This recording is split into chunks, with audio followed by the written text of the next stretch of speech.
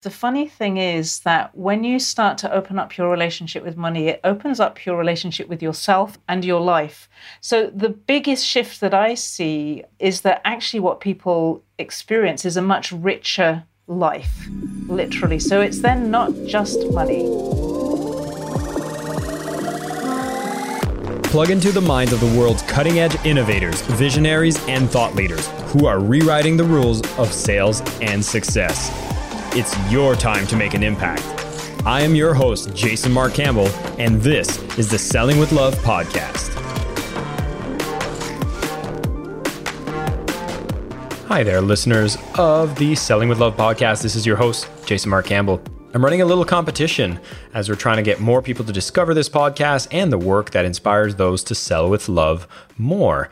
And the best way to do this is to leave reviews, both on Spotify and on Apple Podcast. And for those of you who leave a review when listening to this episode, I would ask you to take a screenshot of your review and send it to me at jason@jasonmarkcampbell.com. And in doing so, I'm going to give you a set of meditations that you can use to get into the state of selling with love.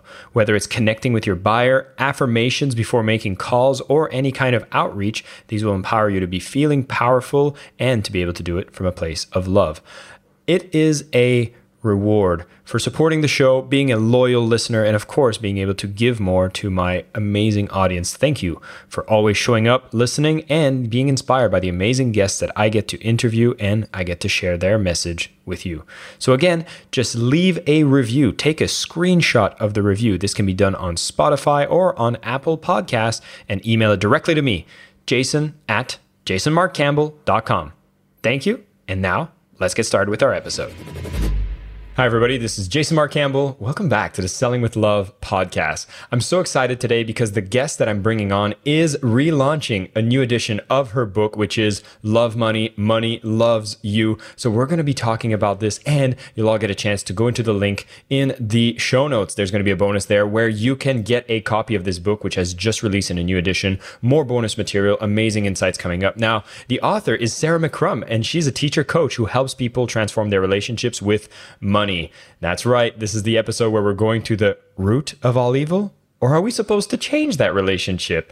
I really hope we do, because what happens is a lot of us have struggles in sales, especially when we get to the part where money is involved. And so I'm so excited to have Sarah join me today, where we're going to go and see what's going on behind the curtains and really unmask what's going on. Sarah, thank you so much for being here, and congratulations on the re-release of your book. Thanks very much, Jason. It's great to be here. Now, I feel like I've touched a note there, which something you've probably heard before, and it's probably something that you really want to change people's opinion on, and it needs to be changed in our beliefs, which is this statement, money being the root of all evil. What the hell's going on there? That is a very big and a very important question. I'm going to just share a little bit about the context of the answer I'm going to give, because otherwise it might sound a bit strange. I had an experience 11 years ago where I found myself writing messages from money.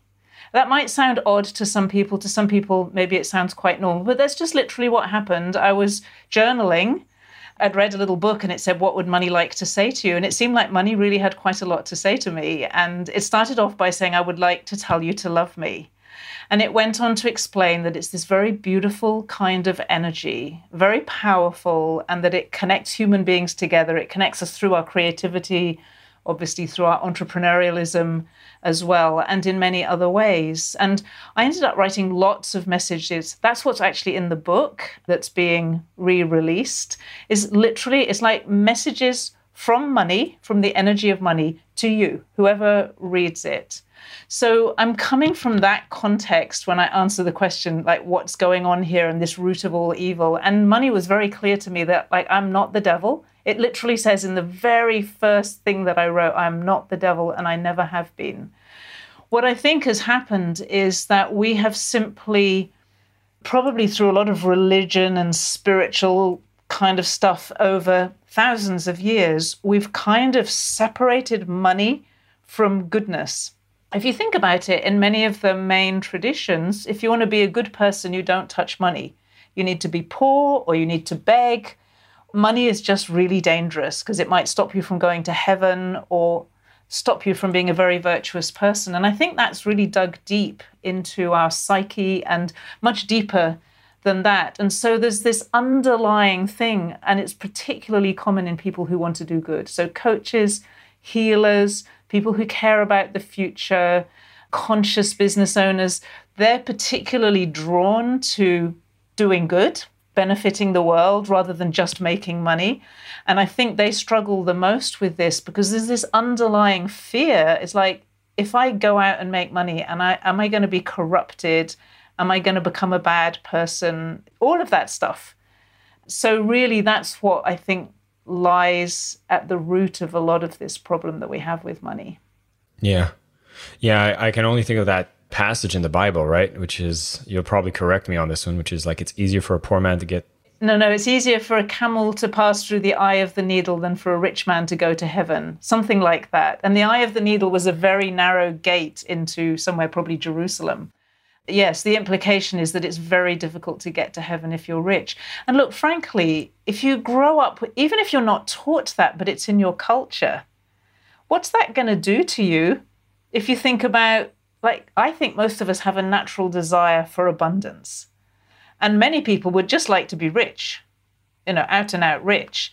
But if you want to be rich and then you've got this kind of thing ringing in your ears, it's like, oh gosh, what do you do with that? What do you do with the fact you might not go to heaven or you might lose favor with God? You don't need to even believe in God to be affected by that. Yeah. I can see it affected in so many ways because, I often have conversations when it comes to sales trainings, and I deal with people with sales blocks. And it's fascinating because a lot of them, let's say, for example, coaches, the conversation that you have in a sales process pre-closing is literally like paralleling what a coaching consultation would look like. The only difference is at the end of it, you need to discuss your pricing and ask for a credit card or a method of payment. And it's that portion that gets people choked up. It changes the energy. And I feel you're right. This whole programming really makes you put a foot on the brake, even as you're asking for abundance. And so as you had these conversations with money, right? What is it that we should be reframing, and how should we be looking at money in a way that we don't need to be kind of, I'm moving forward, yet, I got to go back. Something doesn't feel right. The first thing for sure is to really understand that money is this beautiful energy. It's not an ugly energy. It's not a corrupting influence. We can corrupt ourselves in our desire for money, but that's not money's fault, that's us. And we can also corrupt ourselves in many different ways. So that's human behavior. Human beings need to take responsibility for what they do with money, not blame it on money. We would be a lot better then. So I think the first thing is simply to understand that money is something beautiful. It's a generous energy. It's an energy that's associated with love.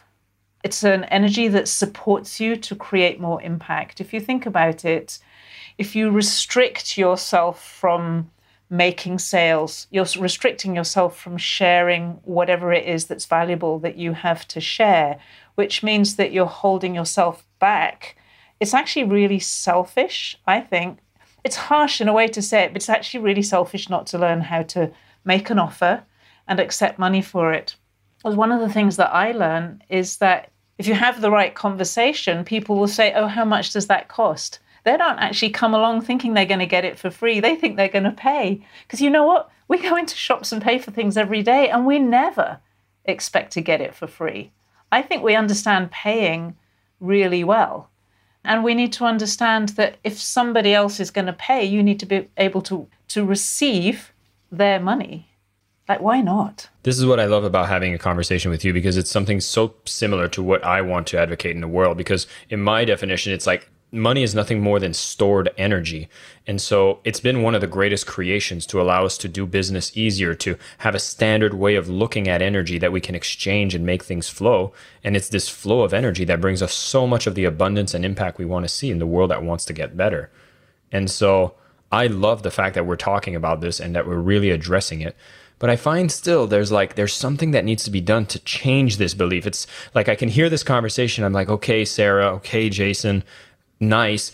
But something still comes up. Like, is there exercises I can do? Is there a process of me learning? Like, how do I really start healing this part?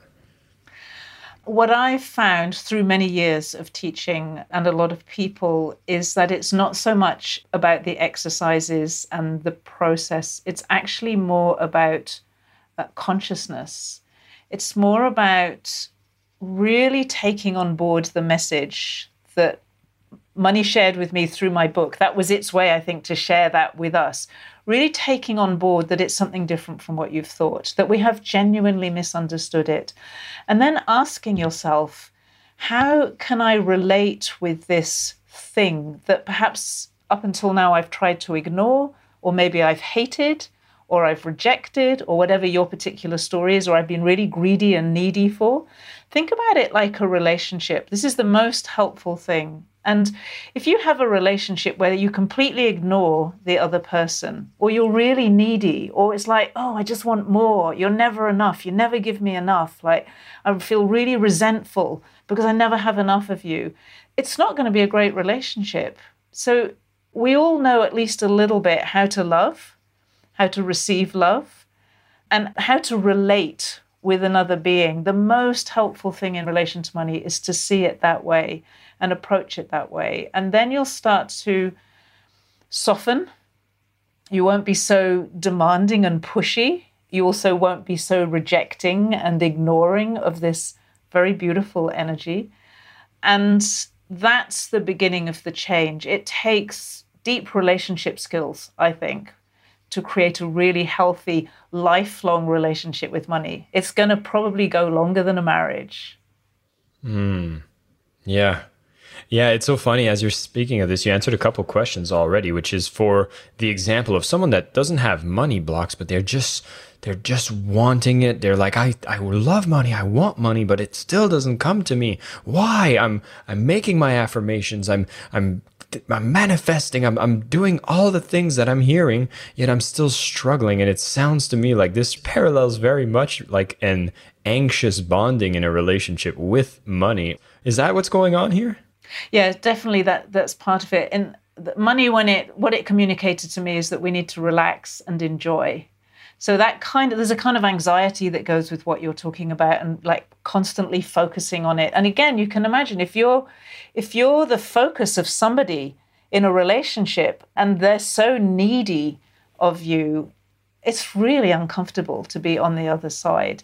It doesn't create an easy flow. We want to create an easy flow of money, and that comes through relaxation. So being relaxed about money, not worrying about it, not being stressed about it, which sounds hard, but it's not that hard, actually. You can make the choice to worry about it or not worry about it.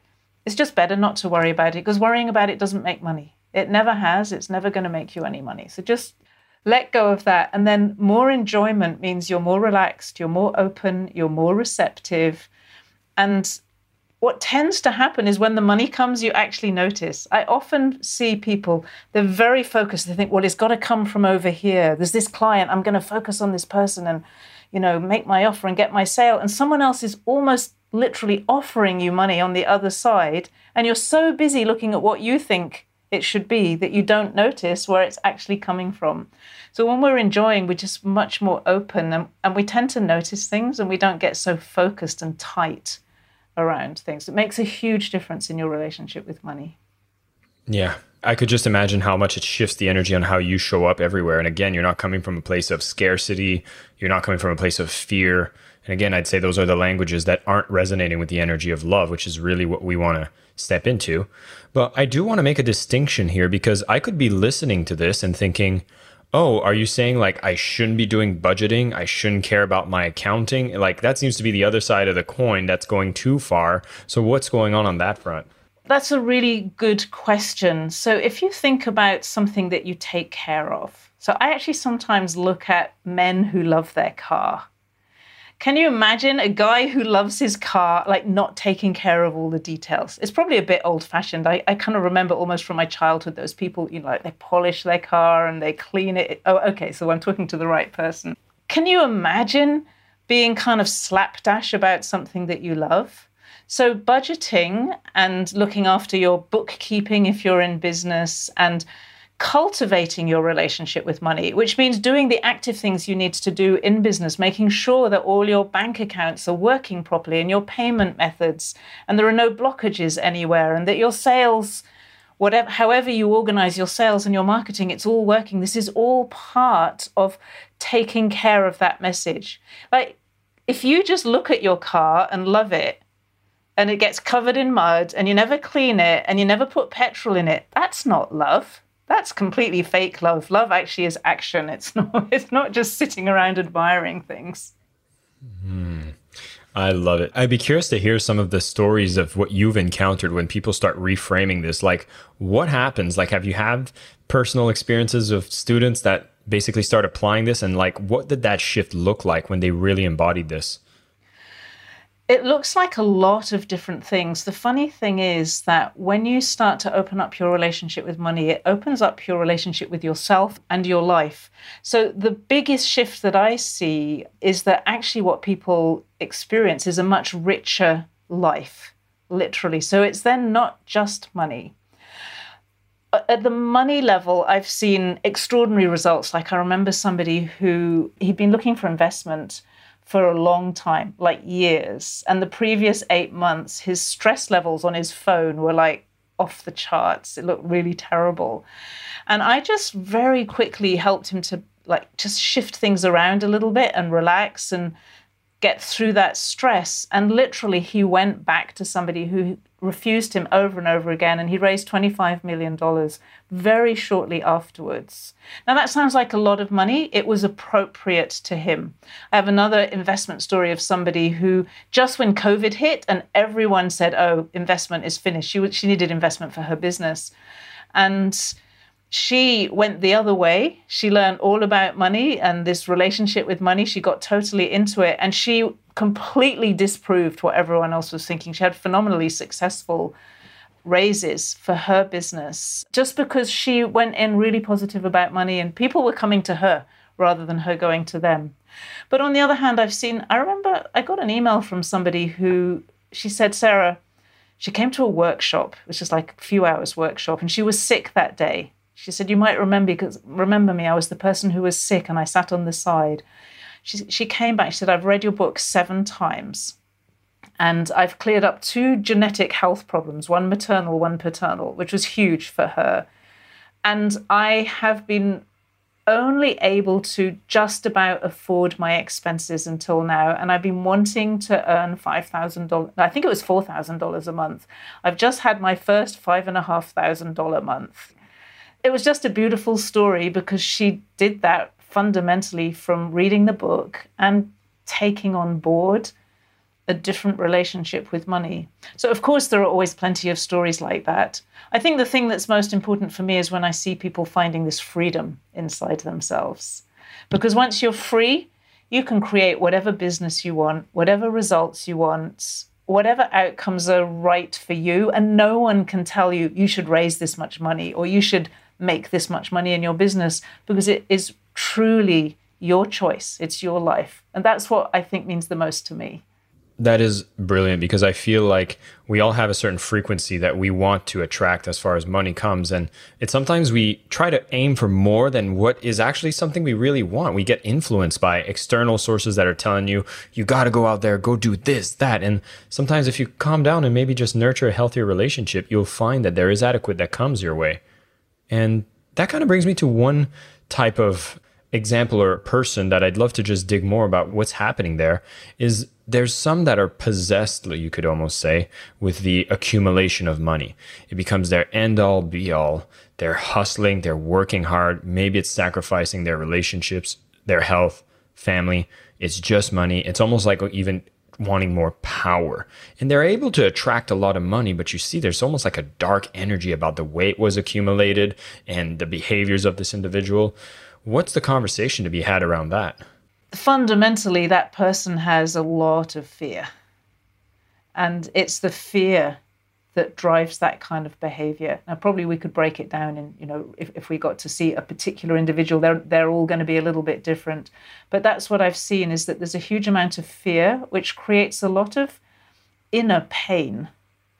And there may then be stories that confirm that pain, losses. A lot of people in that kind of situation have had a lot of very challenging situations. They've been betrayed, they've been cheated, they've had all kinds of very abusive behavior happen to them. I think that happens a lot in business. I work quite a lot actually with karma. I think often people who have this very strong relationship with money that's clearly beyond this lifetime. Some people, they have it already when they're kids. You can see they're just made for it. I think there's often a lot of stuff that's happened from my perspective in previous lives that hasn't been cleaned up. And that can often be the root of the fear. Maybe you've done some fairly nasty things. Most of us have. I've certainly done some fairly nasty things in previous lives, never really cleaned it up. And then you come into this life and there's this root, this knot inside you of insecurity. Like there's a desire for that power and a fear that if you have it, something awful is going to happen. And you don't know what to do with yourself. And it's those kinds of things that create obsession and possession and all this addictive behavior. So yes, there is a dark energy around that.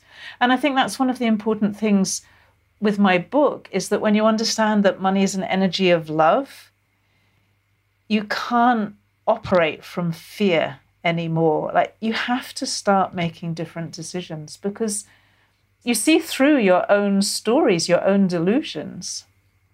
Sarah, I absolutely love everything you teach. The ethos of what you're bringing, it's so aligned to what I want to bring to the world as well. So I'm so excited that you came on the show and shared these insights with us. I speak about this as well. I actually call something called a fear-pride paradox, which is this getting into an addictive behavior around wanting, but it comes from this place of scarcity. And so I want to encourage everybody who's loving this conversation, wants to go deeper, please take a moment, click on the link in the show notes, go on Amazon, Love Money, Money Loves You from Sarah McCrum. Go and grab a copy. The new edition has just released. Some new insights are being included as well. It's always a big support for an author when they do a re-release to be able to buy on the day of the release. So please take a moment and go get a copy right now. It's been an absolute pleasure to have this conversation. And of course, this is what we wanted to do, is make you realize that money is a relationship that you want to work with and have a healthy relationship with. And the fact that love is what is the primary emotion of money, you need to be loving as well. Not coming from a place of guilt, not coming from a place of fear, not trying to sabotage yourself, but really building a healthy relationship with that money and looking at the ways that it parallels with your relationship with other humans. And if you were in a conversation with money, what would they tell you on how you've been treating them? And if you start healing that part, you'll realize that you'll be able to get into those conversations about offering value, making an impact, and being able to collect the money, because you'll have a healed relationship to understand that this is an exchange of energy and money is a beautiful thing. Sarah, it was an absolute pleasure to have you. And I have to ask one more question, which is one I love to ask all my guests on the show, which is, what does selling with love mean to you?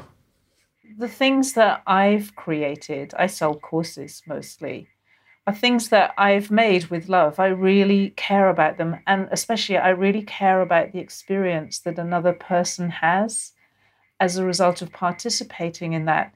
So selling with love is really offering that to somebody with love. And if it's something that would be good for them and they want it, it's just a completely natural process. Like, why would you sell without love? It doesn't make any sense to me. It's like, of course you'd sell with love. You do everything with love if you can. It's no different. So yeah, to me, it's a way of offering something beautiful to another person that respects and honors them and their decision and who they are and what they want. It's a beautiful thing to do. Sarah, absolutely love it. Thank you so much for coming on the show. And for everybody tuning in, thanks for coming back. We will see you on a future episode of Selling with Love. And of course, go out there and keep coming from a place of love where that relationship is with sales and or money. Thank you so much. I am your host, Jason Mark Campbell, and this is the Selling with Love podcast.